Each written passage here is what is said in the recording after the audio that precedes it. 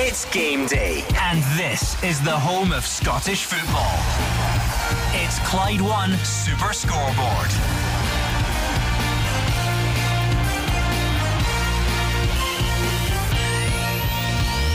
Good afternoon and welcome to Clyde One Super Scoreboard. Celtic and Rangers go into cold storage until tomorrow following their European exploits. Today it's table toppers Hearts looking to keep up their 100% record when they host surprise package Livingston.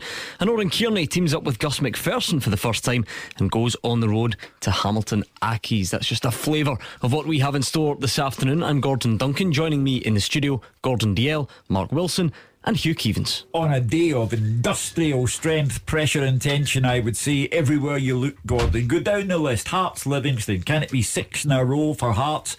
18 points, top of the league, way out in front? Or is it a banana skin? Hamilton against St Mirren.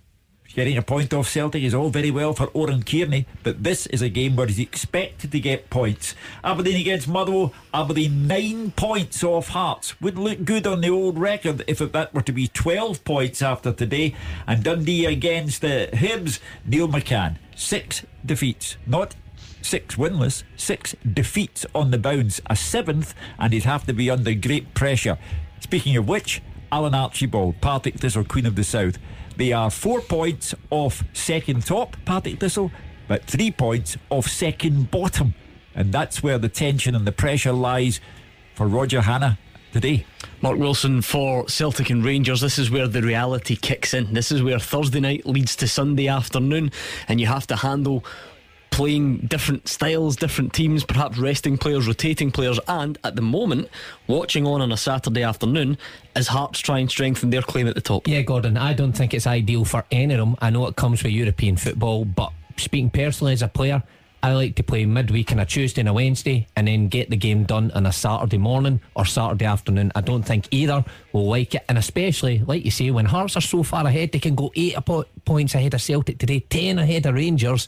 I mean, that's a big gap early on in the season, and I know they've got a game in hand to come tomorrow, but still it's a big gap to close. So all eyes on Tynecastle today to see if Craig Levine's side can keep up this good run. Gordon Dalziel, a lot to look forward to this afternoon. Yeah, I'm looking forward to it. I think the eyes will be in Dens Park. I watched Dundee last week against Rangers. I know that people didn't expect them to get anything, but they were all over the place, Gordon. They didn't look organised. They were a poor side. Neil McCann was very lucky to get out there 4-0 down. I don't want to see him losing their job. I think two managers are under severe pressure already with only 5 games. You look at Neil McCann at Dundee, and Hugh touched on it. Roger Hannah today is at Partick Thistle against QOS. And it's going to be with Dobby, and I know that he's talk about him every single weekend here. He's a threat, and if Alan Archibald had to lose that, would he lose his job? I think he would. So it's going to be a real interesting afternoon. Okay, let's meet the top team all around the grounds this afternoon. You could, where to start? Take your pick, because it's big games everywhere. Let's check in with the league leaders first of all, shall we? Hearts up against Livingston. Andrew McLean is watching that one at Tynecastle. Yes, good afternoon from sunny Tynecastle, where of course it's first against third as Hearts take on Livingston. And not only that, it's the battle of the 100% records as well. Craig Levein 5 from 5 in the league so far this season, while Gary Holt, well, he's won all 3 games since taking over from Kenny Miller at Livingston. Something I'll have to give today though. It'll be interesting to see who out of these 2 surprise packages can keep it going. 6 in a row would be a phenomenal start for Hearts, wouldn't it? And it would put real pressure on Celtic and Rangers, who don't play until tomorrow because of Europa League commitments. But Hearts will be without one of their main men today though. Uche Ekpiezu, he misses out altogether with a knock, and it is 3 changes for Hearts today. Out go Ekpiezu, Doom and Morrison. In come McLean, Whiten and Garuccio. So it leaves Zdenek Zlamal in goal. A back 3 of Michael Smith, Jimmy Dunn and John Souttar, with Dimitri Mitchell, Ollie Lee, Stephen Naismith, Peter Herring and Ben Garuccio across the midfield, with Craig Whiten and Stephen McLean up top. The substitutes: Doyle, Bozanic, McDonald, Mulroney, Dikamona and Morrison. As for Livingston, well, they're unchanged for this one. Why change a winning formula? Liam Kelly in goal. A back 3 of Declan Gallagher, Craig Halkett and Alan Lithgow. The midfield 5: Stephen Lawless, Scott Pittman, Sean Byrne, Keegan Jacobs and Ricky Lamy. The 2 up top: Scott Robinson supporting Dolly Menga. The substitutes here: Stewart, Cadden, Kaja, Saunders, Hamilton, Lawson and McMillan. I thought it was a fantastic story last year because they came from absolutely nowhere to get promoted, and the budget was small. They've really got a good work ethic and togetherness, and obviously Kenny came in and he's away, and obviously Gary's now managed to won 3 games in a row, so obviously that work ethic and team spirit is still obviously very much to the fore. We have to be very careful that we don't get carried away and start thinking that we can win matches by just talent alone. I think the work rate needs to stay in the team, and that's the most important thing. Hugh Keevins, a fascinating match-up. The league leaders against one of the surprise packages so far. At the start of the season, there was Ikpeazu and Kyle Lafferty for Craig Levein to choose up front. Now Lafferty's gone to Rangers. Ikpeazu for the first time out injured. The burden of responsibility for goals then falls upon Stephen Naismith. Good luck to Hearts with that, because he has the broadest shoulders of all right now, Stephen Naismith. He can score for his country, he can score for his club, so it's up to Naismith and Stephen McLean to make the difference. I think Hearts can get 6 out of 6. It's a test, Hugh, though, for Hearts now, because it comes with any team that's trying to mount a challenge, is the use of their squad. And Craig Levein said he has added to the squad and he's happy with them. It's now time for them to step up, though, when the big players are out like Ikpeazu, for McLean to step in and fill his shoes. Certainly a big game here in Glasgow and the West at the Hope CBD Stadium. Mark Guidi is looking ahead to Hamilton against St Mirren. Yes, you're right, Gordon. It is a big game, and of course for the new St Mirren boss, he will want to build on the result that they had against Celtic in his opening game. But he plays against a Hamilton Accies team who sit just below St Mirren in 11th place in the league. Both just have one victory this season out of the opening 5 games, so expecting something to happen today, but not a lot of goals, I wouldn't imagine, Gordon, because St Mirren have only scored 3 goals in the league this season, and likewise Hamilton. But who knows, both teams, it may surprise us. For the home team, they go 4-3-1-2. It's Gary Woods in goals, sorry, it's 3-4-1-2. Gary Woods in goals. At the back, Matt Kilgallen, Sean Want and Scott McMahon. In midfield, Dougie Imrie, Darian McKinnon, Scott Martin and Aaron McGowan, and Stephen Boyd just off the front 2, Mikael Miller and Frederick Brustad. On the bench for Accies, Ziggy Gordon, Delphine Tishembe, Rakesh Bingham, James Keatings, Tom Tayo, Sam Kelly, and sub-goalkeeper is Ryan Fulton. For St Mirren, they go 4-3-1-2. It's Craig Sampson in goals, Paul McGinn, Anton Ferdinand, Jack Baird and Lee Hodson. At the back in midfield, Stephen McGinn, Ryan Flynn and Hayden Coulson, and it's Ryan Edwards just off Cammy Smith and Danny Mullen. On the bench for the Buddies, it's Nikolai Brock Madsen, Jordan Kirkpatrick, Matty Willock, Cameron McPherson, Ethan Erahan, Cameron Braidnar, and the sub-goalkeeper is Lewis Muir, and today's referee in Lanarkshire is Greg Aitken. So Martin Canning up against Oran Kearney. Let's hear from both managers. They were disciplined, well organised, played with enthusiasm and energy that we need to go match on Saturday, and they'll take from that, because we took from the Celtic game as well. People lost the game. When you perform well, when you know you've put in a good performance, you can get a lift from it. So we know they'll come here with a bit of belief, and we need to make sure that we're ready for the game. The real good thing about this year is we've brought in players that are enthusiastic, they're hungry, they're desperate to do well. It's all new to them, it's exciting, there's a freshness about it as well that does take a little bit of time to obviously get up and running, but there is a freshness and enthusiasm. I think you don't want to get to that point as well when you're not creating that challenge and not going to be changing and bringing in new faces to keep it fresh, and it becomes a bit stale, mundane, and you end up paying the price for that. So I think this season we've done what needed to be done. We knew on the second half on Friday night it was going to get tougher. We knew they would come even stronger, and I thought the resilience that the players showed, and I thought how well disciplined they were from that point of view, and just overall their work ethic and how much they put into it. It was a brilliant performance by all of them. But as I said on Friday night, that's the bar's set now, and it's so important now that we chin it every week. Yeah, they're a good side, well organised, and I know there's a new pitch that's gone down there as well. I've watched quite a few videos this week of them, and they've some very handy players. So it'll be, I think, coming off the back of this one, and I mentioned it to the guys on Monday morning, that there can't be a hangover and there can't be the back slapping stopped on Monday morning, and that passed on Monday, and it's so important now that we prepare correctly and make sure that we're ready to go. Gordon Dalziel, for both sides, these are exactly the types of games that you're looking to try and pick up points in. Oran Kearney, it's all well and good playing very well against Celtic, and they did, and they got the credit they deserve, but these are the bread and butter, if you like. Yeah, this will decide whether you stay in the league or not. When you play teams like the Dundees, St Mirren's, Motherwells, St Johnstone's that finished bottom 6 last season, So it's going to be a difficult game. The guys will tell you it's playing against Celtic at home with a new manager is quite easy, because you're up for it, you're excited, it's a full house, you're against quality opposition, so you're a little bit better, I think. When you go to places like this, not got to be the greatest crowd in the world, the fact that Hamilton with a new pitch, I think it's got to be difficult for St Mirren this afternoon. I do believe Hamilton with home advantage, and I know their form's been terrible, I think Mark will get a good game, and I think Hamilton will win it. The big news is that the magician who was brought in to the St Mirren dressing room before the Celtic game has disappeared, and it'll be up to the St Mirren players to conjure up a performance at Hamilton today, and I think they will, and I think they'll go. Do you think St Mirren will win it at Hamilton today? I think that this guy Warren Kearney looks and sounds to me like a smart operator.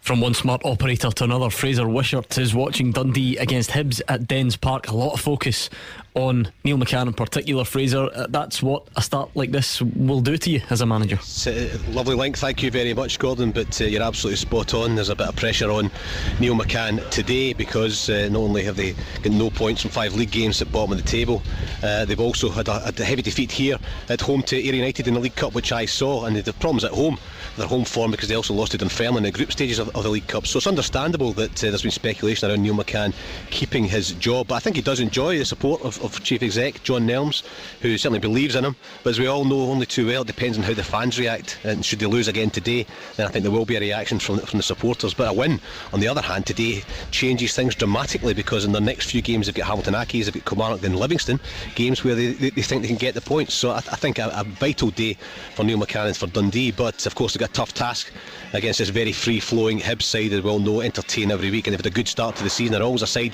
that scores goals, and I think they'll enjoy this excellent surface here at Dens Park. It's a wide pitch, suits their style of play, because they've got pace in the right areas and the wide areas, the likes of Boyle and Horgan, and balance in midfield of power and the creativity of Mallon and Canberry, and others are strikers who are in good form. So a fascinating day here at Dens Park, and I think one thing's guaranteed, we'll certainly get goals. Teams for Dens Park, Dundee make 3 changes after last week's defeat at Ibrox, one of which of course is Kenny Miller, who lost his appeal against his red card suspension. They go with Alec Parish in goals, Cammy Kerr, Andrew Boyle, Ryan Innes and Calvin Miller are the back 4. Midfield 4 of Adil Nabi, Cal Madianga, Chris Kamara and Elton Guatala, with Paul McGowan just off the main striker Benjamin Kalman.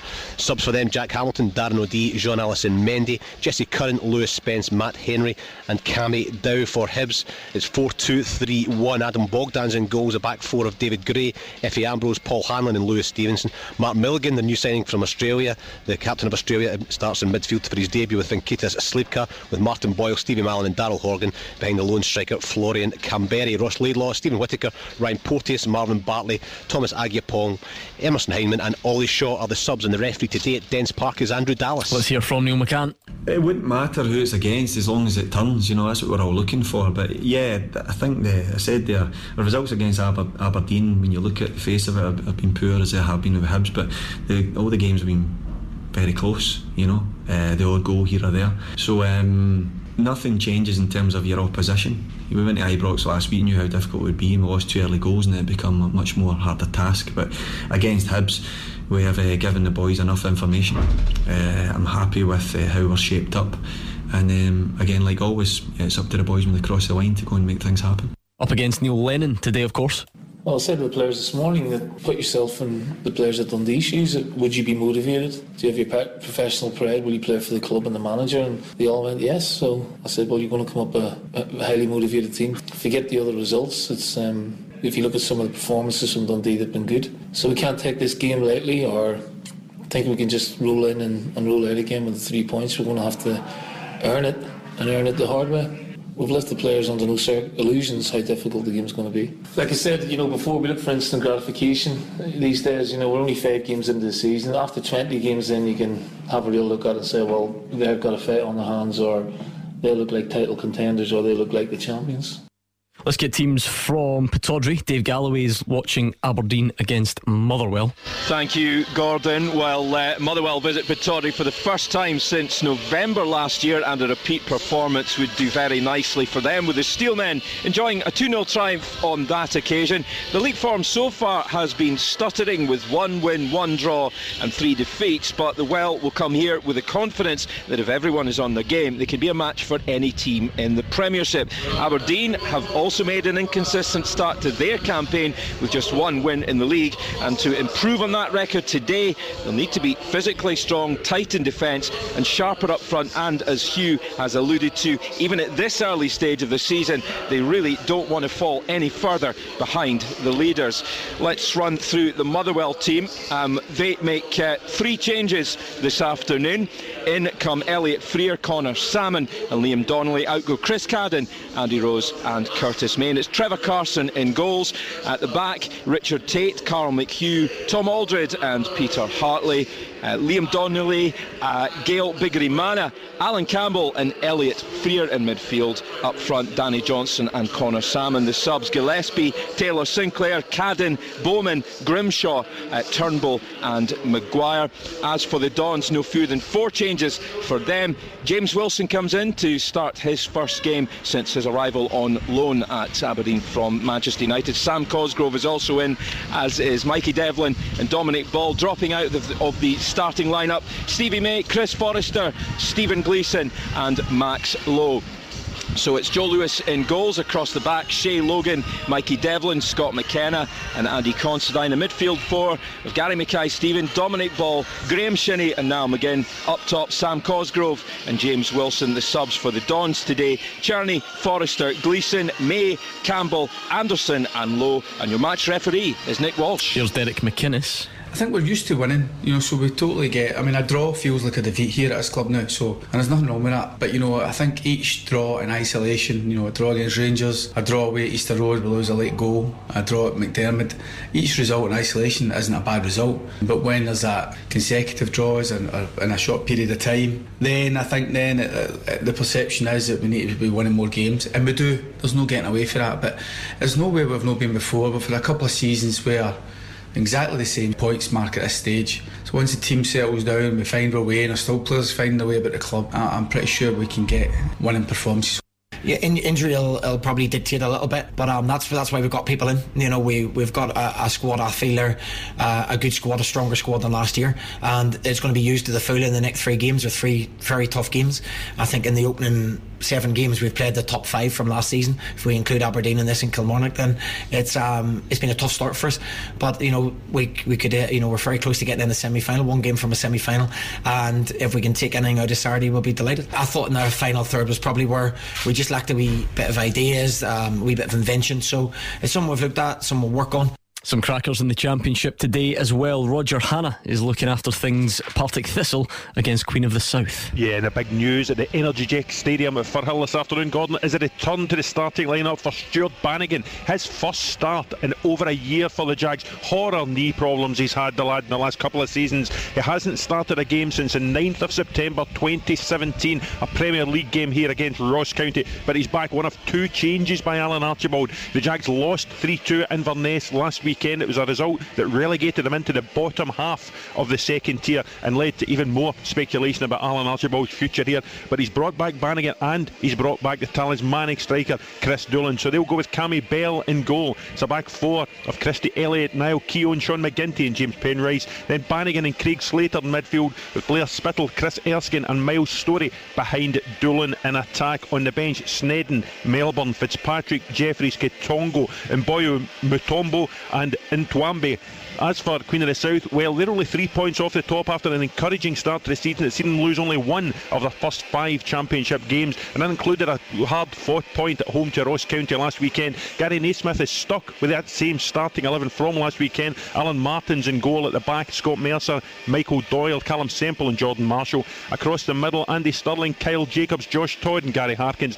And up top, Lyndon Dykes, and of course our friend of the show, which is not Lawrence Shanklin, It's not Rory McAllister. It is, of course, 20-goal Stephen Dobie. On the bench, Layfield, Watson, Murray, Bell, Frizzell, Norman and Harvey. And the referee at the Energy Check Stadium at Firhill this afternoon, Gordon, is John Beaton. That's you right up to speed with team news then, ahead of our featured matches. Some absolute crackers to look forward to, and we're going to get all the guys involved as we look back on an interesting night in Europe for Celtic and Rangers. That's coming up next. Clyde One Super Scoreboard. Gordon Dalziel, Mark Wilson and Hugh Keevins are here with me, Gordon Duncan, in the studio this afternoon. We've got the top team all around the grounds looking after the following featured matches: Hearts against Livingston, Hamilton St Mirren, Aberdeen Motherwell, Dundee Hibs, and in the Championship a cracker between Partick Thistle and Queen of the South. It's actually written down on my sheet here as QOTS. Mark Wilson, I won't even remind you of that. That's haunting you. That beat the pundit answer from a few months ago. That's his Santi Cazorla. This is true. What is your nickname, Mark? Who? QS? The Dunhammers. Is it the Dunhammers? Yeah, close enough. Dunhammers, but close enough, that's fine. Right, I did say we've got the top team all around the grounds. Let's bring them all in. We've already looked ahead to the games this afternoon, and we will continue to do so, but let's look back overall. Mark Guidi, sum up for us Thursday night from a Scottish perspective in Europe.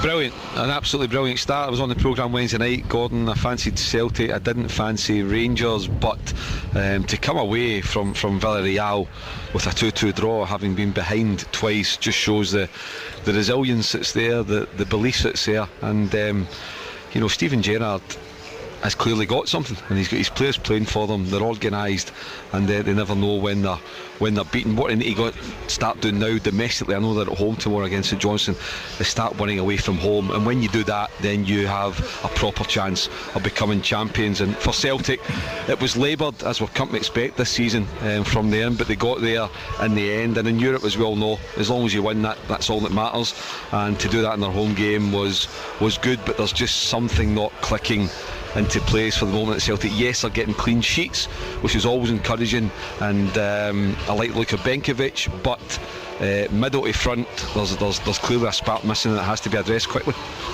I think statistically, Mark, Celtic had the better result. After all, they get 3 points, Rangers got 1, but stylistically Rangers had the better performance, albeit confined to the second half of the game against Villarreal. They were terrific, and Scott Arfield came within a whisker of getting Rangers a 3-2 victory against Villarreal.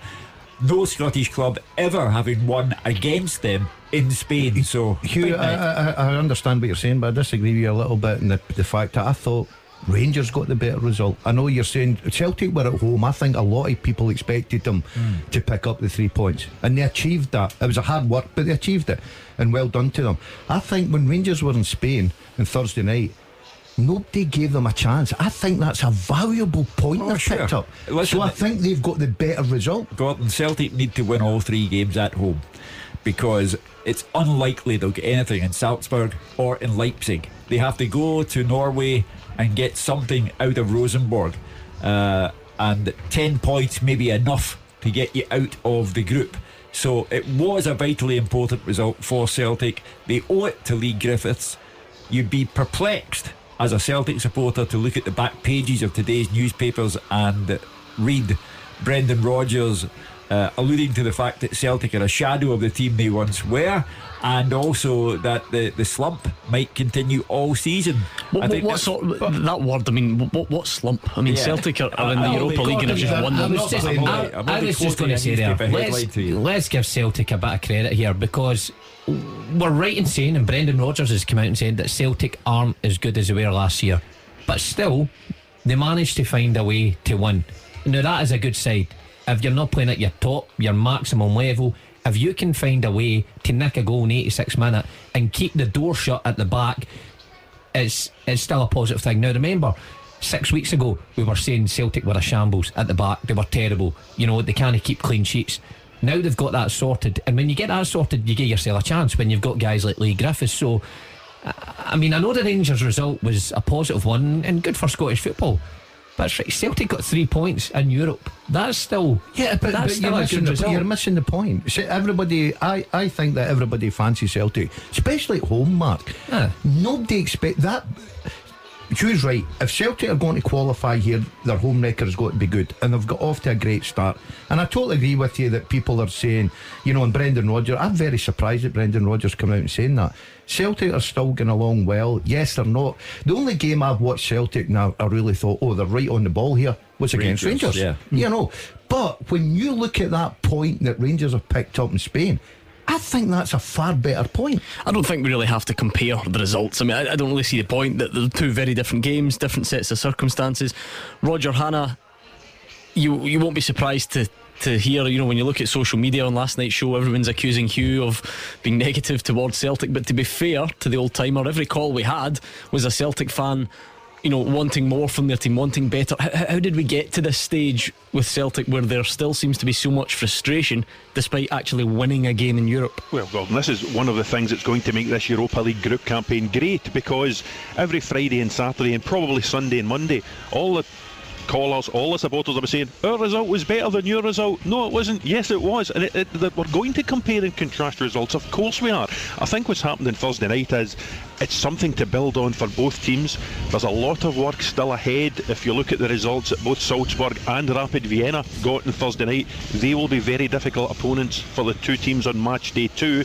But to answer your question about Celtic, we got here because of what Brendan Rodgers said time and again wasn't a satisfactory transfer window. I think, you know, it's dangerous for Celtic or any other team to try and rest on their laurels. Yes, terrific, historic, back-to-back trebles.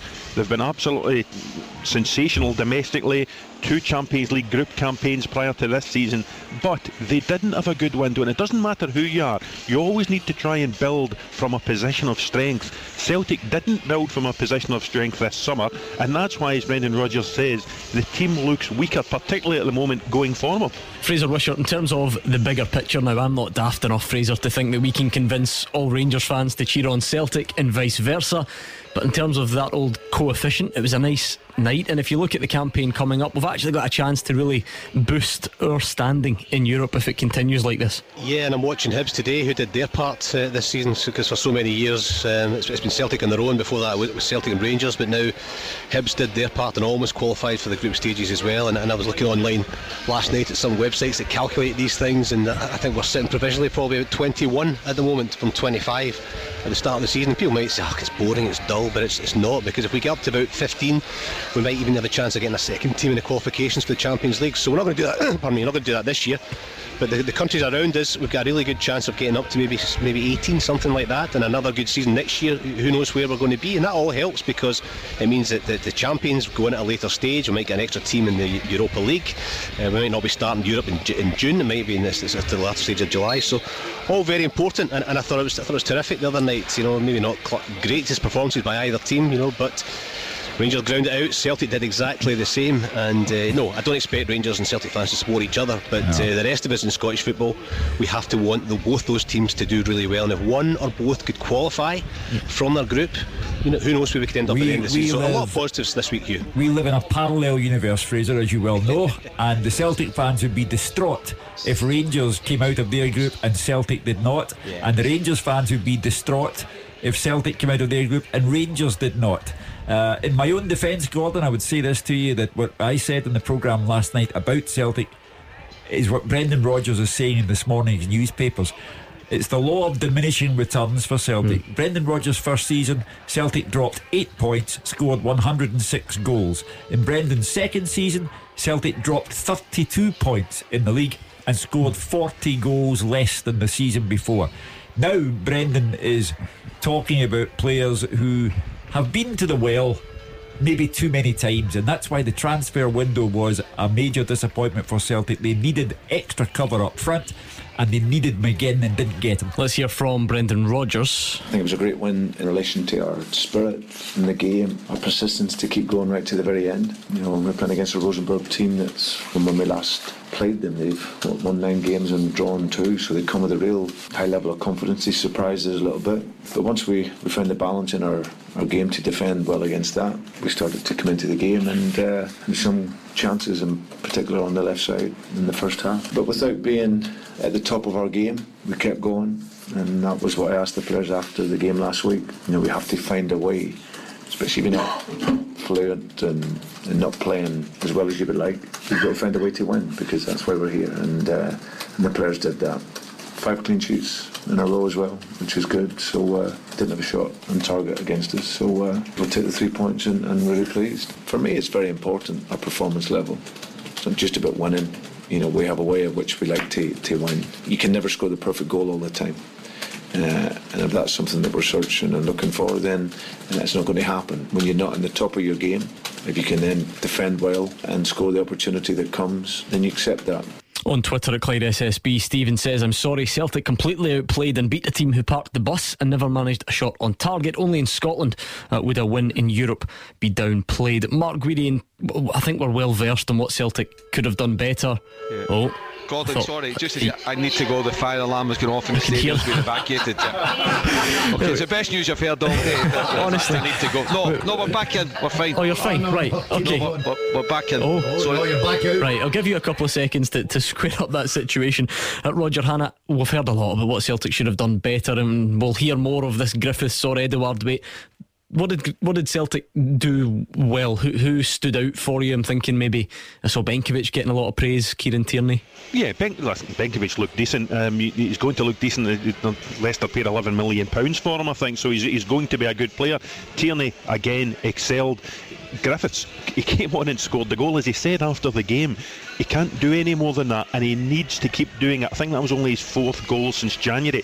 So all the furore about him being left out by Alec McLeish, being left out by Brendan Rodgers, the best response from Lee Griffiths is to do what he did on Thursday night: come off the bench and come alive in the penalty area to reach that knockdown from Dedrick Boyata and score what is going to be a crucial goal for Celtic going forward, because as you said, they need to win their home games. 3 home wins, you would think that would have 1 foot into the last 32 for them.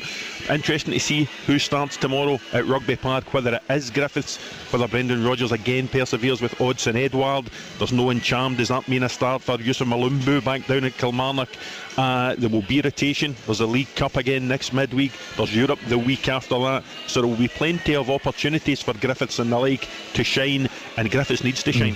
Fraser Wishart, from a Rangers perspective, what would be the obvious positives then? You were along the lines of Kyle Lafferty scoring that important goal, maybe even someone like Andy Halliday all of a sudden his sort of comeback into the team to play in such an important game. Yeah, and I thought Barisic, a left back, was outstanding again, and young Glenn Middleton coming on and just showing a bit of life and a bit of spirit that young lads give. I think Steven Gerrard will look at the first hour and he'll be saying to his players they need to show a bit more belief, because I did think that they stood off. They were a bit frightened to open up against Villarreal, but when they got the goal after an hour, and they could have been a couple down by that point, the last half hour I thought Rangers played really well, and it looked as if they could score goals. All of a sudden Tavernier, who was cautious in the first half from going forward, starts to break forward and create these chances that he can do. Barisic on the left, as I said, Arfield, who was quiet in the game, then sprung to life as well. And just to get a point at Villarreal, a Spanish team that qualifies for Europe is a very good team, because we know how high quality that league is, and to score 2 goals away from home, I just think Rangers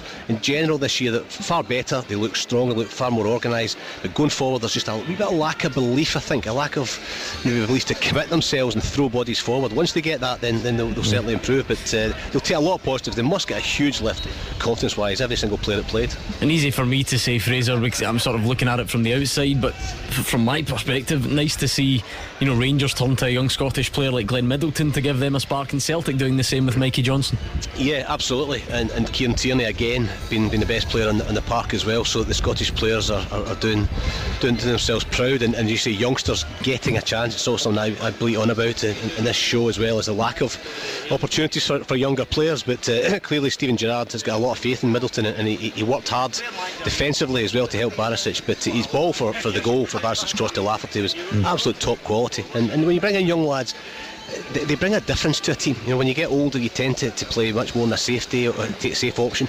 Youngsters just go for it, and if you get Johnson, you get Middleton and others who will just get the ball and go and try and create something, what a difference it makes to your team. There's a life about your team as well. 2 of them are outstanding.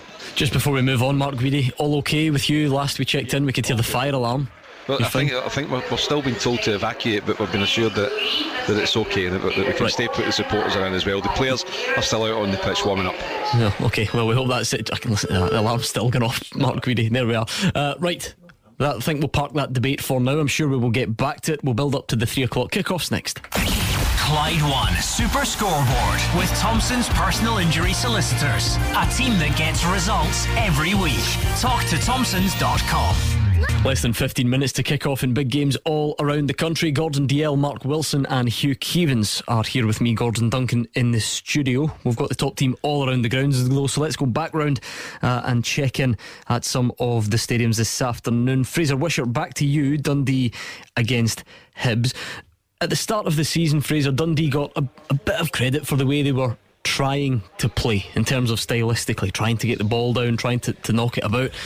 Is it time that they abandon it all and do anything they can to win? Yeah, absolutely. I mean, it doesn't matter how they get a victory, they just have to get one. I saw them play St Mirren first game of the season, and they actually played really well, but they lost 2-1. And then you're thinking that's not good because you're playing well and you lose, but okay, you can live with that one. But up here, 2 games at Dens that I've seen against Ayr United at home when they were beaten 3-0 going on 6, and it was a similar game against Motherwell. The team had gone, Gordon, and the confidence had gone, and they were still trying to play it from the back. Senior teams not get confidence, you just have to cut out the fancy stuff, go back to front and press the game and play in the opponent's half. They signed Benjamin Kalman, the big Finnish striker, who playing at best front. He's a big lad.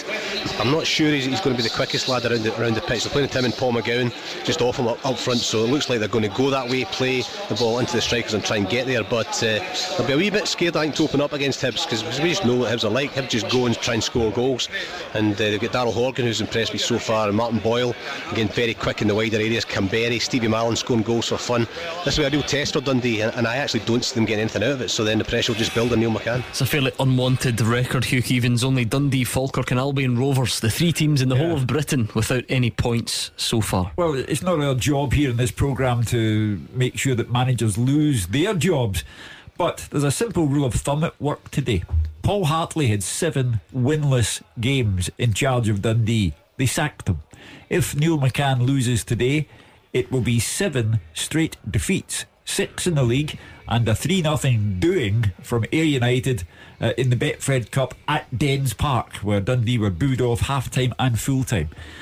So it's a real tough one for him. As I say, it's not our job to make sure that managers are sacked, but if you use the simple rule of thumb, he's under real pressure today. I think sometimes, Hugh, a manager deserves credit for sticking to his philosophy. If he wants to play through the back and pass his way through teams, and he sticks to it no matter what happens. However, I think when you're Neil McCann, and it's going the way it is, as Hugh just said, in terms of the amount of losses and the manner that he's losing games, he has to change. I think you get away with it when you're a team at the top, because the good players always come good in the end. You know, they always manage to churn things out. Dundee, I don't think have got that many good players to just keep passing, so I think they need to go back to basics, just like Fraser said. I totally agree with you, Mark. I watched them last week. Everybody's saying, I've heard this for the last 4 games, Dundee, I've watched them, they play good football. No, they don't. They're not good enough. They're not good enough. It's as simple as that. Now, they can go back to front whatever they want. Last week, I know it was hard going to Ibrox. It's always hard going to Ibrox and Celtic Park. We totally get that. I felt for Neil McCann standing that dugout, because it easily should have been 6 or 7. Dave Galloway is watching Aberdeen against Motherwell. Quite a turnaround, Dave, for Motherwell goalkeeper Trevor Carson. Stretchered off last week, feared broken ankle, dislocation, all the rest of it. We saw the pictures on social media. Looked pretty nasty, but he plays this afternoon. He's a very brave boy, isn't he, Gordon? I mean, I winced. I had to look away when I saw the pictures, but he's obviously made of very strong stuff. They call Motherwell the steel men, of course, and I think maybe his ankle was made of steel, but he'll be in between the sticks, and he might anticipate a busy afternoon with James Wilson coming in to start his first game since arriving at Aberdeen on loan from Manchester United. He'll be desperate to hit the ground running, so that's an intriguing one. How much hope and or expectation is on James Wilson up there, Dave, to be the man? Because I think everyone knows Aberdeen really need someone to bang the goals in, don't they? Yeah, they certainly do. There's a lot of hope and expectation sitting on his shoulders, Gordon, and he's going to have broad shoulders. It looks like he'll be up front with Sam Cosgrove today. Stevie May, good player though he is, he's certainly not, in my opinion, a lead striker. He's not a guy to lead the attack. When he did so well for St Johnstone a good number of years ago, he obviously had Stephen McLean as a foil up front, so he would have been better as part of a front two. But James James Wilson, certainly a lot of expectation will be on his shoulders. Be very interesting to see how he will handle it. A lot of expectation, of course, simply because he's a Manchester United player. Andrew McLean is watching Hearts against Livingston, and in doing so, Andrew, you're arguably watching the informed striker in the country in Stephen Naismith. 9 goals in 11 games for club and country this season.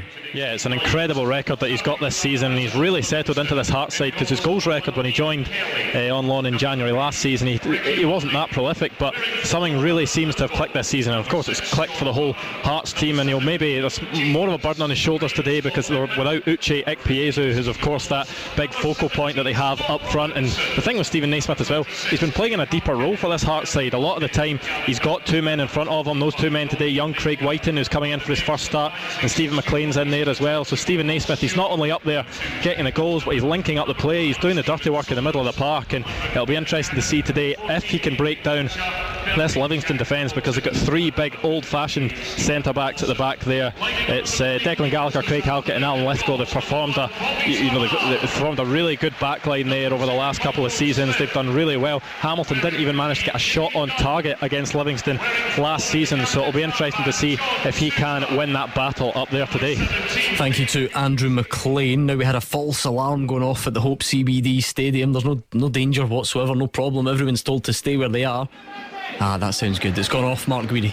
Yeah, it has. That was about 15-20 minutes there, Gordon. We were being told to leave. Everything's okay, everybody's safe and well, which is the most important thing, and the teams will be coming out shortly. A lot at stake here today. You look at St Mirren, they're wanting to build on that positive result that Oren Kearney had in his first game there in 10th spot and 4 points, and Hamilton a place below them and a point behind them. So home advantage. I heard the boys speaking earlier. Seems to be mixed opinions about who's going to win this one.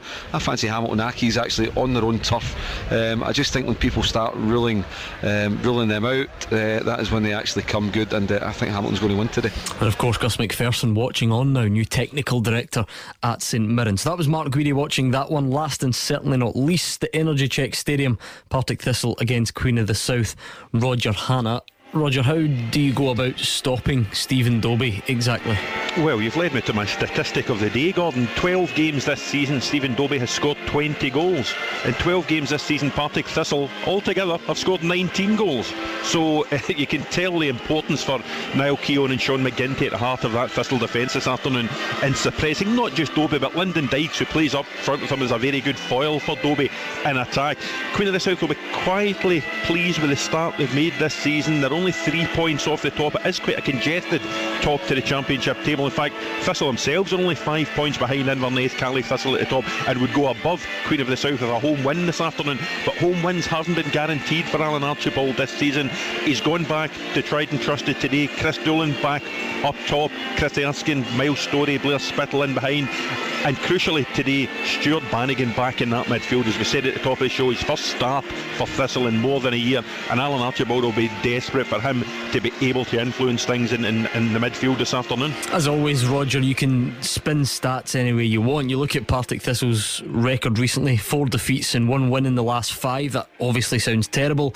You delve a bit deeper. One of them was against Celtic, expected, and one in the Challenge Cup at East Fife. I'm not saying it's okay, but I'm sure most Thistle fans would agree that competition's probably not their priority. So it's perhaps in the next 4 or 5 games where we're really going to find out what this Thistle team are made of and where they're likely to be this season. Yeah, I would agree. The League Cup, the Challenge Cup, even the Scottish Cup when it comes around, none of them will be important to Partick Thistle this season, Gordon. All that's important is to get back to the promised land of the Premiership after last season's relegation.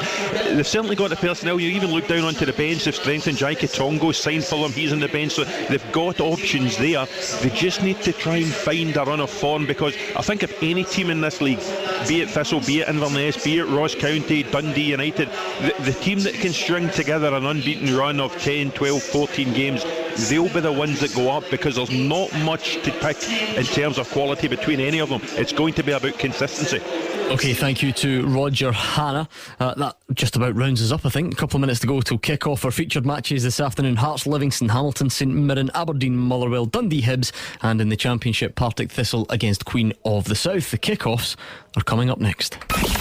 Clyde One Super Scoreboard with Thompson's personal injury solicitors. Great results for Scottish accident and injury victims for 40 years. Brendan's on Twitter at Clyde SSB. He says, ask the guys their thoughts on a great documentary last night on Tommy Burns. Hugh Keevins. I'll give you the serious bit first, then I'll give you the funny bits. When Tommy died, I was doing the breakfast sport on the George Bowie programme when Tommy passed away, and so I broke the news on the radio, and I said at the time, this is not about the death of a football hero. This is about Rosemary Burns losing her husband, and it's about 4 children losing their dad. And when I watched the programme last night, which was an hour and a half long and truly excellent, and at the end of it I still thought first of all of Rosemary Burns, because she has borne the greatest loss of all for 10 years, and nothing that any of us say about her husband will make that burden any lighter for Rosemary Burns. So she gets my thoughts and my best wishes. Then I remember the night that Rosemary and Tommy were sitting in the house, our house, and Janet decided to tell the story of the exotic bird that landed on her head in Dalmuir Park. Okay. Now, why there's an exotic bird flying about Dalmuir Park, I have no idea.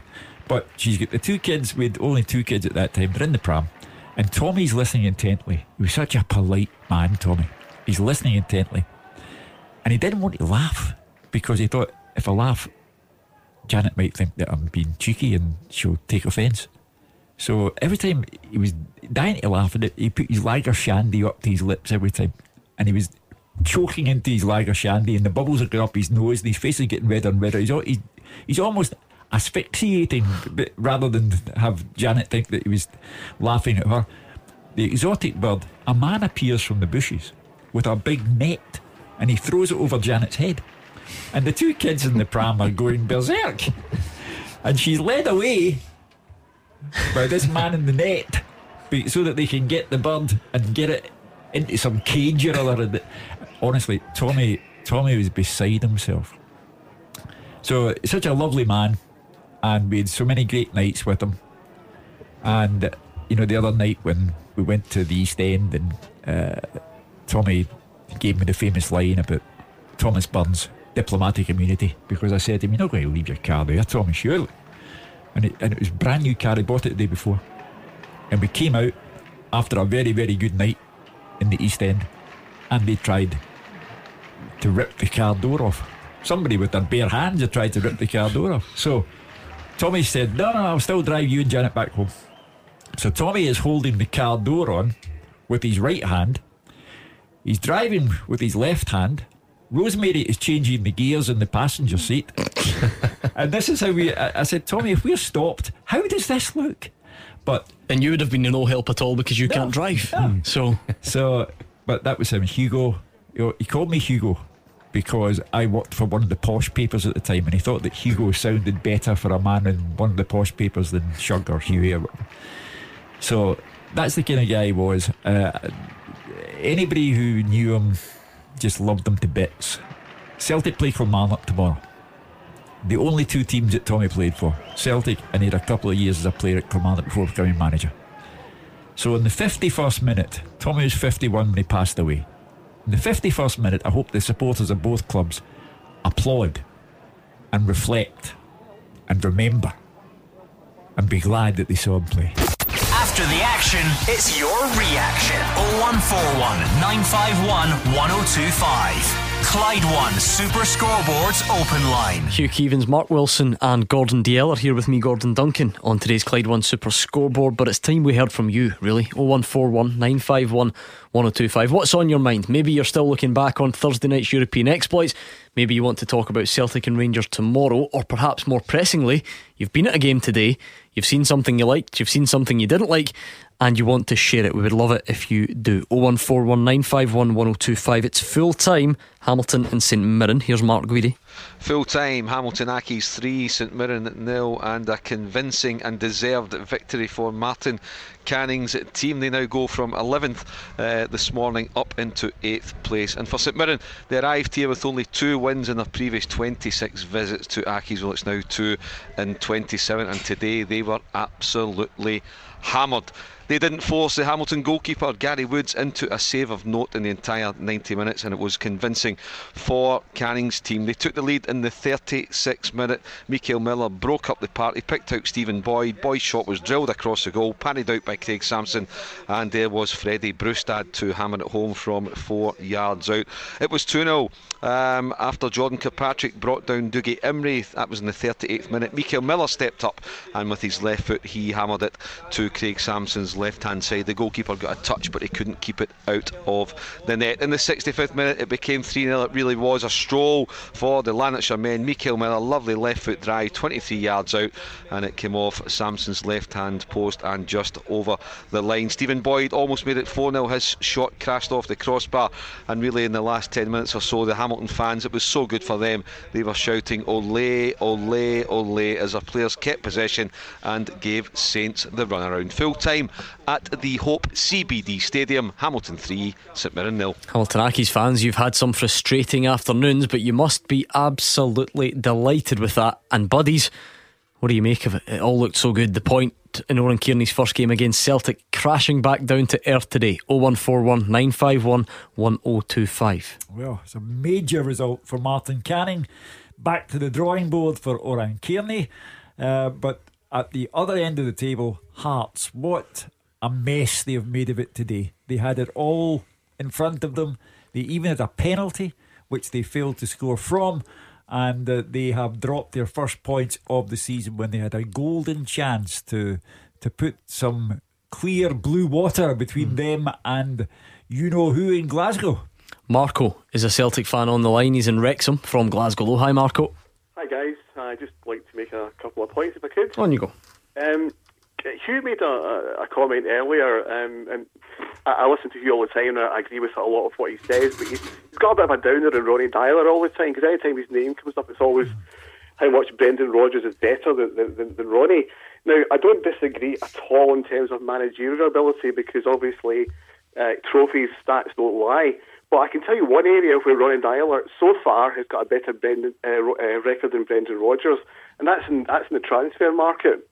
Because what Hugh was saying basically was that Brendan has transferred Ronnie Dyler's signings. Yeah, but who signed those players in the first place? And look at the players that they were. Every single one of them almost was a great success, you know, and some of them have gone for big transfer fees like Stuart Armstrong, etc. Now, if you look at some of Brendan's signings like Doris de Vries, Comperer, Gamboa, Musonda, Johnny Hayes, there's a lot of players there that are not Celtic class, in my opinion, or were badly judged. I mean, what's happened with Daniel Orzani, for example, as well? There's an awful lot of that going on. And my second point was basically about tomorrow's game, and I think that Griffiths should definitely come in for Edouard, because I think Edouard, two things about Edouard, is that he's struggling, I think, to live up to his £9 million transfer tag, and also he's not the type of player to play up front of his own. He needs to be with another striker and feed off him, you know. So that's my point, guys. Yeah. I don't dispute what you say, that Brendan Rodgers has, among the many great things that he has done, he has signed some players who are quite simply failures. And Celtic's wage bill continues to rise, and it's just as well that Celtic have, I think, I remember correctly, £27 million in the bank, and that's excluding the 20 million that's to come for Moussa Dembele. So they are in a healthy financial position. But yes, you're correct. Some poor signings have been made and contributed to a wage bill that is rising. But you can't. What's happening with who was actually the scout when Ronnie Dyler was in charge? Because for me, he was doing a far better job than Lee Congerton is. Marco, can I just ask you, I wonder though if you're being a little bit selective, because you're right, Ronnie Dyler did sign some very good players, and well done to him and his scouting network for that. But let me remind you of some of the players that Ronnie Dyler also signed: Joe Inga Berget, Mubarak Wakaso, Stefan Skepovic, Nadir Chifchi, Scott Allen, Tyler Blackett. Was that the same Inga what was his name again? Joe Inga Berget. Yeah, that actually put Celtic in the Champions League with Malmo. Do you remember that one? Oh, I remember it, but was he a good Celtic signing? I take your point, okay, but the thing is, no manager's perfect. He's always going to make some mistakes, but what you have to do is look at the balance of what he's brought in and what he hasn't. Ronny Deila, for much as he's maligned, let's not forget that he was actually a success at Celtic. He won trophies, but I think he's one of the few managers who has gone from Celtic and left the team, not so much the club, because I think there was a lot of disappointments in Europe, but he's left Celtic with a strong team, and something for the next. Marco, I think it runs, beyond the manager. Now you touched on it by saying the scout in Lee Conger, and John Park was at the club under Ronny Deila and under Neil Lennon, and you think of the success stories. You think of Boyata came under Deila, Armstrong, Denier, Gordon, guys like this, Simonovic, Roberts and Ayer. John Park had a hand in those, as well as Wanyama and Fraser Forster and guys like that down the line. Van Dijk. John Park was really at the helm there, advising the manager. When he's left and Lee Conger's come in, there has been some success stories as well, though. I mean, you think, Dembele and Cham, Edward, okay, might have to live up to it a wee bit. Sinclair, I know he's went off the boil now, but for a year he was played of the year, and terrific. So there's been some successes, but I think it runs deeper than just the manager who's making the signings at Celtic. Marco, I'd ask you one last question. If you had your choice, who would you rather have as the Celtic manager, Brendan Rodgers or Ronny Deila? Oh yeah, of course you've got to go with Brendan Rodgers. Obviously, But I just wanted to sort of, it's a point that gets missed sometimes. Yeah, but you've missed it as well, because when Gordon read out the list of players, you clearly had forgotten most of them, the ones that had been signed by Ronny Deila and who amounted to nothing.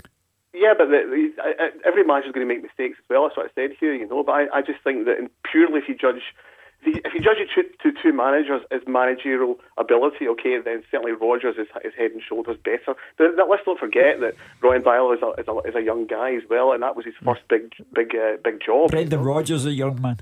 Everybody's young compared to you. That's the problem here. 0141 951 1025. Thank you to Marco, the Celtic fan on the line. Get in touch. St Mirren fans, I know you're back in the car now, so you must have been hugely frustrated at what you witnessed. Give us a call, get it off your chest. Hamilton fans, on the other hand, you will be delighted. We've got a few tweets coming in as well. And to be fair, Hugh, I like this because you remember I said that Waistcoat Willie had been in touch earlier on, and he said stop talking about John McGinn, he wouldn't get in Celtic starting 11, end of story. He's back, and he says, wow, just saw McGinn's goal. Maybe he could get one or two games in Celtic's first 11. Pick it out. I don't mind that. Got to say brilliant goal. That's goal of the season. But you could be flippant and say but they still lost. And but the only point I'd make about McGinn would have made a difference to Celtic. Had Celtic gone about their business properly and got John McGinn in, he would have made a difference to a side that Brendan Rodgers can now see falling down in certain areas because of fatigue. And I don't know if the tweeters, they know lots that I don't know, but there's actually multiple tweets here speculating that Marco is Ronny Deila's brother who was on the phone, or brother-in-law, like more than one. There are quite a few tweets coming in making that point, but listen, it's all about opinions, that's what they say, isn't it? Scott's in Barmulloch. Hi, Scott. I must be Ronny Deila's cousin then, because I'm going to defend him a bit as well. Okay. I'll tell you what it is, right? I just caught you, obviously, we were talking about the last call I was talking there. And can I make a quick point just before I go to that? Mm-hmm. You're talking about John McGinn not signed for Celtic. See the guy that Celtic have signed, Malumbo? He's a similar type of player, isn't he? It's as if Celtic have missed out on John McGinn. We'll go for, we can get him for nothing, we'll get him. Similar type of player, energetic, gets him out the pitch, decent player, good passes. I just think maybe that's what I was.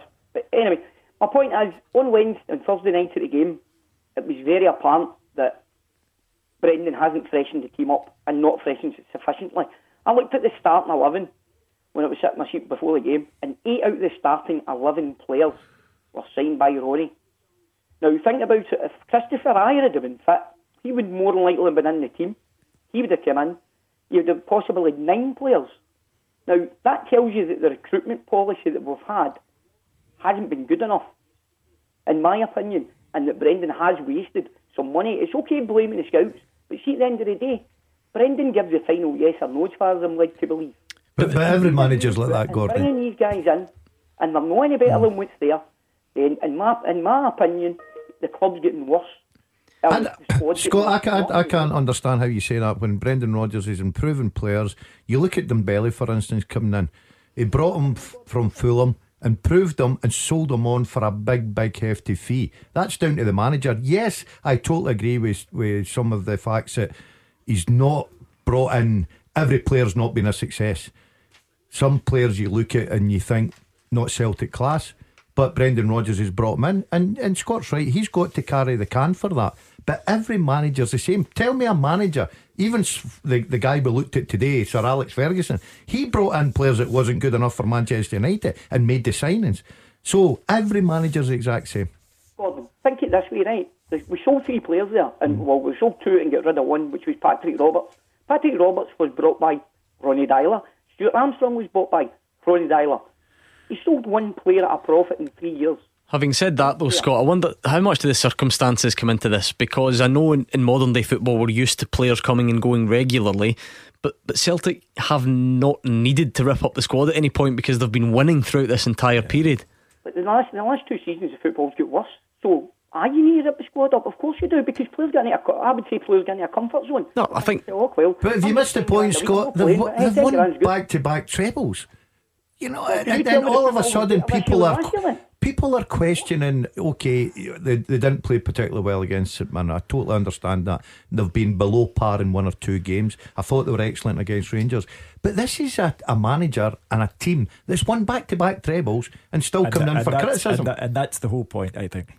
They have won back-to-back trebles, and now some are showing signs of being jaded. And Celtic have a big cast of players who can come in and freshen it up. The Ryan Christies, the Malumbus, whoever you want to bring in. The Celtic have got an awful lot of alternatives. So I think it's time to freshen it up and see where you go. I think the point, and I think Scott's making the point, you can't stand still. Although they've won back-to-back trebles, it's apparent that it looks like they've stood still this season. And other teams will improve. You just look at Hearts, who have brought in a number of players and have definitely improved.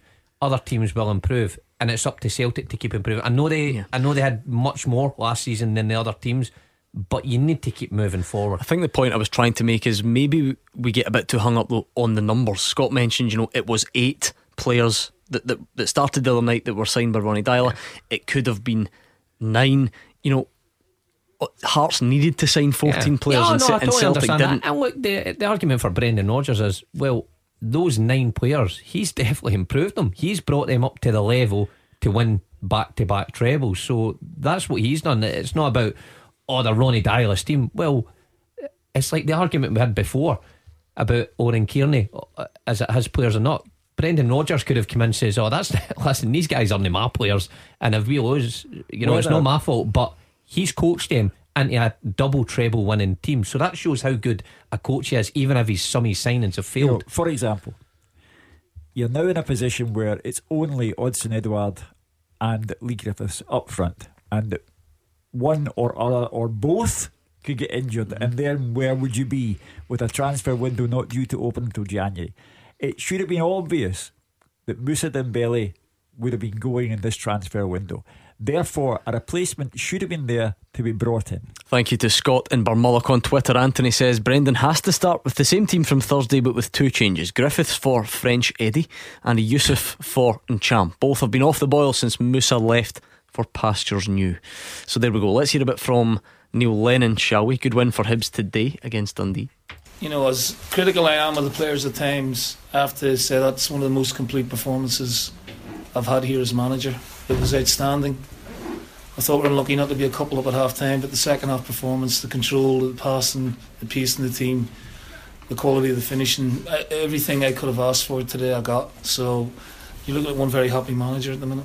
Every time you went forward, you look like you're going to score goals. The guys were either on a shot or they were creating, We've got good power in the team and, good legs in midfield. Milligan came in, outstanding debut. And the 2 centre-halves, played very well, give us a good platform. It's nice to have a clean sheet as well. And I know Dundee have had their problems, but, I think a lot of teams would have struggled against us today with the way we played. I wanted a little bit more from them at half-time because it was just a final pass or a finish was letting us down, and you don't want to give teams any encouragement. We did that against Livingston and got punished for it, but I saw a different side this today, which has pleased me. Martin Boyle, just the goal, but he gave pass as well for the first one. He's an outstanding player, and the only thing missing from his games is more goals. There's time. First half we got a 2v1, he misses the pass, so he just needs to slow down a little bit if he can. But great pace, enthusiasm, quality for the game he's been outstanding for me, and he's hopefully going to get better. And then you've got Thomas to come on, who's still a work in progress in terms of his physical fitness, but you can see what he can bring to the team as well. High praise from Neil Lennon. Yeah, I mean, we've been used to listening to Neil in this programme, losing his temper, ripping players to shreds if he feels angry, but that's honesty. That's him saying, yeah, I've done all that in the past, but I looked at that team today and I saw a complete performance, and they're up to second top in the league. They're a good side, Hugh. Yeah. You've got to say, and I must admit, they're one of the sides that I like going to watch. I think they're very entertaining. They play some good stuff, and you've got to say that Neil Lennon's, what a terrific job. Because he's lost like say McGinn there to Aston Villa. Scott Allen went away. McGeoch, who I thought was terrific for him. So he lost a real 3 quality players. He's replaced them, and they're a terrific side to watch, and they'll be a danger this season. I think he's a better manager now than he was when he was manager of Celtic. I think he's he's more experienced, Hugh, and everybody will tell you when you get into the job at the beginning, you've got big ideas of how you're going to manage, and through experience you change. You've got to find how to get the best out of your players. He obviously achieved that this afternoon. It's 0141 951 1025. Maybe you were at a game today. We'd love to hear your thoughts on what you witnessed, whether it was good, bad or indifferent. So give us a call or send us a tweet at Clyde SSB, and we're going to hear from some more managers, hopefully Neil McCann, very soon after these. Clyde One Super Scoreboard with Thompson's personal injury solicitors. Great results for Scottish accident and injury victims for 40 years. Hugh Keevins, Mark Wilson, Gordon DL here with me, Gordon Duncan, on tonight's Clyde One Super Scoreboard. We'd love to hear from you, so it's 01419511025. You can of course tweet at Clyde SSB, whether it was something that you were happy about today, something that you weren't happy about, or even looking ahead to tomorrow. We will take it all, and I'm looking forward, Hugh, to hearing from the likes of Neil McCann, Alan Archibald. Important results, different results for those two today. Well, Alan Archibald has to be in a very positive frame of mind. Queen of the South are a good team and were twice in front at Firhill, but Partick Thistle had the resilience and the character to come back and win 3-2, so it's a major result for Alan Archibald and should get people off his back, however temporarily that may be. As for Neil McCann, what can you say? 7 games, 7 defeats, 6 in the league. Ayr United go to Dens Park in the Betfred Cup and win 3-0. So there is absolutely nothing you can say of a positive nature about Dundee. I don't believe that even the most cockeyed optimist could come up with something optimistic about a team on that kind of run. Brian's in Lark Hall. What's your point tonight, Brian? Yes, hi panel. Hello. Hi. It's just to say I believe Rangers are ahead at this moment in time of where I thought it would be, because I knew there was going to be a big turnover. Players, in the summer, then obviously to contend with the Europa League playoffs, Europa League qualifiers. I wasn't sure whether we would get into Europa League, and that's why I think we're ahead. Schedule, the prestige of being back, in a big European competition, and obviously the money that comes with that. It's great, but Steven Gerrard said something in his press conference yesterday, which to me rung completely true, and that is he is saying that the Europa Leagues are a big bonus, and really it's our bread and butter, the League Championship, which is the most important thing, and which is why I believe tomorrow is far more important than Thursday was. I think that's a good point Brian makes in terms of a discussion for us. Time will tell what Rangers will achieve. We don't know that, but would anyone argue with the assessment that they are further ahead than most people thought they would be? No, I think Thursday night showed that they are further ahead. I thought they were disappointing at Celtic Park, and they've reacted from that. I totally agree with Brian, the fact that he's talking about the league's more important. It is. They've got a good squad, a big squad. Mark touched on it. They can make changes. Will they go with 2 up front tomorrow and really have a go at St Johnstone? I expect them to win that comfortably. But yeah, it's they're making good strides, and they've just got to keep progressing. I don't think they'll win the league, Gordon. I still think that Celtic are too strong squad wise. But they're certainly playing some good stuff. They were entertaining last week against Dundee, and obviously Thursday night was a huge bonus for them. I don't think they're further ahead than what people think. I think they're where they should be. I mean, further ahead. Well, hold on. Alright, they get a good result. Yeah, but did you expect Rangers to make it to the group stages of the Europa League? Stages, look, I'm more talking about domestically as well. Yeah, but you have to look at the big picture. They only played in Europe 2 nights ago. We can't just cast that aside. There are 15 new players coming in, Gordon. Yeah, and everybody always says manager. I think he's done time. remarkably well. Yeah, in Europe, I'll agree with that. But I think in the league, there's an argument that they should still be doing better. Going to Celtic Park, to put in a disappointing performance, and then the draw at Motherwell, the draw at Pittodrie. I know it was 10 men. I just thought they may have, especially away from home against Motherwell, those are the type of games that you need to win. There's only one reason why Steven Gerrard is here, and that was to stop Celtic getting 10 in a row. Europe is a tremendous bonus, and what Rangers have done in Europe so far this season is remarkable. They've played 9 European matches and suffered no defeats whatsoever. We'll get out of the habit of saying this stuff, but I'll say it again. For those who were at Alloa on the night when Rangers were 2 up and lost 3-2 in the last 17 minutes of the game, they must be looking at 9 European matches without defeat and thinking, wow. But Steven Gerrard was brought here because Rangers hit the watershed moment. Enough was enough. Celtic were humiliating them. 5s, 4s, 3s with 10 men. Enough was enough, and the club had to get that moment like Celtic when they brought in Brendan Rodgers, and that's why. But the question, Hugh, is: are they ahead of where everybody thought? I think they are. But let's not forget the money they've spent as well. So it's not but who do you think will win the league? Celtic. Well, have a look at Celtic against St Mirren. You're talking about Rangers against Motherwell. You're talking about Rangers going to Pittodrie. Celtic should beat. Yeah, exactly. Yeah. So I think Rangers, especially after Thursday night as well, I think they're ahead. I think they're ahead of where they would probably think we would be. Thanks to Brian in Larkhall. Partick Thistle fans, let's hear from you, because you've been getting in touch recently and you've not been happy, but you won a 5-goal thriller against Queen of the South today. Here's Alan Archibald. Probably started the game okay. It's just the first time in our half, probably Queen's first time, a bit similar to last week. And we don't deal with a simple ball up, and we know what Dobie can do and how good he is running about the box, and we allowed him to do it, but we showed great character to come back from it a couple of times today. So delighted for the boys. The winner was a tremendous strike. Yeah, it was, and Blair's been excellent. He's probably not get his goals. I didn't actually realise that was his first goal last week, so and all our goals were good, even Doolan's goal, the way we moved the ball and worked it to get it, so we just tapped on to lads there. Like, we've scored 3 wonderful goals today for our aspect, but defensively we've gave goals away, it feels like. And their second one was a counter-attack, so if we can just stop the mistakes, we know we've got guys in the team that can score now. Is that the thing, just keeping a clean sheet at the other end, is that just as important? Yeah, vitally important, and just stop giving away goals. We can't keep on coming back all the time. Last week we nearly came back to 3 each, but other teams weren't working for their goals, and that's what we felt today as well. But we showed great character. I thought the first half some of our play was excellent.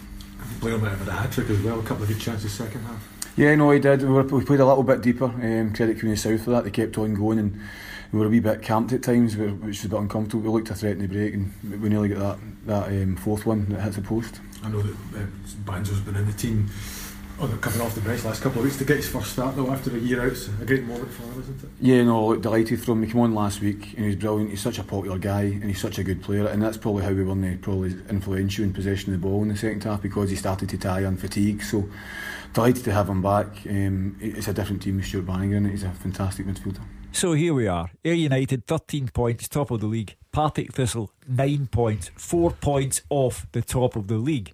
So you're inviting Partick Thistle fans to call. I would invite the Partick Thistle fan who hung up last week to call back, because he hung up because we wouldn't say that Alan Archibald should be sacked straight away. He's 4 points off the top of the league.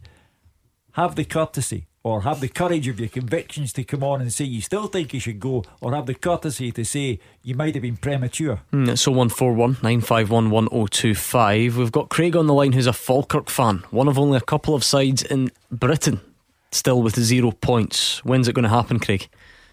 Hopefully next week, but I think the board should go. I think they let Paul Hartley sign 16 players in the summer, and he's left us totally snookered now. That goes back to what we said about St Mirren. Listen, Ray McKinnon knows this. If you become manager of a club, you simply have to work with what's there. But Craig's very right. Paul Hartley signed 16 But Ray McKinnon players. Must have been confident that he could do something, because he was sitting top of the league with McKinnon, it's the board. The board should go. The board. Why should the board they're go? doing nothing. They're doing nothing for the club. They don't put. They're not putting money in the club. The manager 16 players. Aye, but how many was that with three transfers on one there's player? still wages involved in that as well, Craig, and I totally understand your As frustration. the fans pay the money, so we deserve a say in our club. It should be So you should decide who the manager is, or the board should go, or whatever. I'm not saying that. But you're not entitled to a say then. The fans should. Well, so if it wasn't for the fans, it wouldn't be a Falkirk. We put our money in. We pay season tickets. We go home and away every single week, and we watch that Dross every single week. I don't deny. I don't deny that supporters of Falkirk or any other club are the lifeblood, because they do pay their money, whether it's 50,000 at Ibrox, 60,000 at Celtic Park, or however many at Falkirk. But can I just ask you this? Who runs the club then if you've sacked the board? The fans. That doesn't work. How do you? How does it not work? Well, it works in Spain. It works. Well, it can, Hugh, to be fair. We've got clubs in this country that move towards that model. But what structure do you envisage? How do you go about? Who decides which fan should run the club then? Back to Bairns or whatever, anybody. Anybody better than what we've got just now. But anybody is just a knee-jerk reaction answer. You need structure. The football club has to have a structure. I don't deny you the right to say the board, in your opinion, are not performing well enough. But you need a structure. You need to have in place a plan. Do you have a plan? Craig, let me ask you what in particular went wrong today then. Let's talk about today's game. Today, just there's no fight. Marcus Haber, I sent him back to Dundee. The goalkeeper, Leo Fazan, you can see why he never made it at Celtic. Useless. It cost 2 goals last week. It cost a goal today, and it's just sickening when you go and watch a club. I've been supporting Falkirk. Like, I'm 32. 25 years, 26 years. I've been supporting Falkirk. That's the worst Falkirk team I've seen.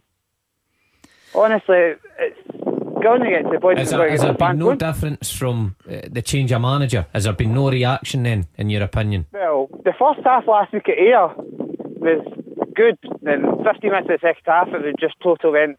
But I think Ray McKinnon is the man, but he needs to get a day for his God's now. Oh, that's got to be the most difficult job. He's gone until January, but to me, I think we're on our way down this year. It's sad to say, I think we're going down this year. Well, you're certainly not got off to the best start, Craig, and you're right, the manager will just need to work with their players to January. Thank you to Craig in Falkirk. Let's hear from another Craig, Levine this time. Big sense of frustration. Firstly, I thought Livingston's game plan was executed really well. They sat deep, waited for us to overcommit, and then tried to hit us in a counter-attack, and had a couple of opportunities when they did that. We frustrated me rather than, or more than Livingston did. You know, I think that the things we've been doing really well, which is moving the ball quickly from side to side, delivering good quality into the box, and finishing the chances when they came our way. Those things have been evident in all of our matches this season, I think. So it was frustrating today that we didn't get it. Although we still should have won, in all honesty. But there's a bar and a post, and obviously the penalty miss that speaks for itself, doesn't it? Yeah, and we had other good opportunities as well, and we had, even more importantly, we had we had opportunities to make a good final pass or a good cross that we squandered. So that's the frustration, and it's just based around today's performance. The rest's fine, good. Is that the type of game though that you need to win with everybody's expectation, or there's no expectation on your part? No, there's an expectation to win all our matches at home. Our home record is exceptional, actually. So yeah, we're frustrated and disappointed that we didn't get all 3 points today. We didn't. I was going to say we didn't do enough. We did enough to win, and some things didn't go our way. Kenny the Jambo from Airdrie is on the line. Kenny, your assessment? Disappointed, but we had chances. I mean, the bar twice, miss a penalty, a couple of chances that maybe should have been taken. But I think it was when Hugh said earlier that it was. I get you with that, Hugh. It was an opportunity missed. But like I said weeks ago, I think this is going to be a very tasty league this year. It is, Kenny, and it's great to see. I mean, tonight Hearts are top and Hibs are second. And don't mention natural order, Kenny, for heaven's sake. But that's great. But it is an opportunity missed. It really is, and sometimes fate just kicks you in the teeth. And they've had the penalty. I think we're doing Livingston a disservice, Hugh, because it's not like Livingston are sitting bottom of the league. They're third. They're third in the league. They're 3 on the bounce. So they've gone there with a lot of confidence. Yes, you had a little bit of luck just listening to the report of the game. But Hearts do that as well. Hearts, when they go to Ibrox and Celtic, sit in and try and hit the counter. And I suppose the bigger picture, Hugh, and listen, it may well turn out to be a missed opportunity, but regardless of what happens with Celtic or Rangers tomorrow, Hearts will end this weekend 3 points at worst, clear at the top. But the number of times Craig Levein said frustrated in that piece that you've just played there, he knows it was there. The 6 wins in a row, the opportunity was there for him. Kenny, there's only one thing now: Levein must go. Kenny, you would have backed Stephen Naismith, wouldn't you? The form he's been in from the penalty spot, albeit a good save from Liam Kelly. Definitely, but the goalkeeper, as you said, the goalkeeper's got a job today as well. I think losing big in Pexy, but and the there's a couple of sort of shifts with Berra being out and a couple of guys coming in. You've got to take a wee blip now and again when it happens, and I think Hearts are still doing well, and it's good to see up the Edinburgh 2 and the West Lothian and Livingston at the top of the league. Hey, we'll all be talking like you soon, Kenny. Good response there from Kenny the Jambo. He's still happy to see his side at the top of the table. Still time for you to get involved. 0141 951 1025. Clyde One Super Scoreboard with Thompson's personal injury solicitors. Get the result you deserve. Talk to Thompsons.com. To the final part of tonight's Clyde One Super Scoreboard. Mark Wilson, Hugh Keevins, Gordon Dalziel are here with me, Gordon Duncan. There is still time for you to get involved. Pick up the phone or send us a tweet. We can look back on today's games, we can look forward to tomorrow's games. You are the boss in that respect. So I'm hoping to hear from Neil McCann before the end of the show as well, because yet another disappointing defeat. How many is that on the bounce for Neil McCann? 7. 6 in the league, 1 in the Betfred Cup. And a heavy one at home today, 3-0 against Hibs. So I'm hoping to hear from him very soon. But let's check in with Thomas in Kilsyth first. Hi, Thomas. Hi, Gordon. How you doing? Not bad, Thomas. What's your point? Hi, Panel. How you doing? I've got 2 points. I've got 4 points in Filip Benkovic, who I've seen him up play against Rosenborg. I think he's a breath of fresh air. I like the boy, and I think it's what we're missing out on a good kind of sturdy centre half. I mean, you're on a winner there, because he's been bought by an English Premier League club, Leicester City, who, because they didn't sell Harry Maguire to Man U as everyone thought, they've not got any room for Filip Benkovic, and that's to Celtic's great advantage, because to me he looks as solid as they come to get an £11 million rated centre half for the season. I know there'll be a fee involved and wages and all the rest of it, but he looks a solid piece of work.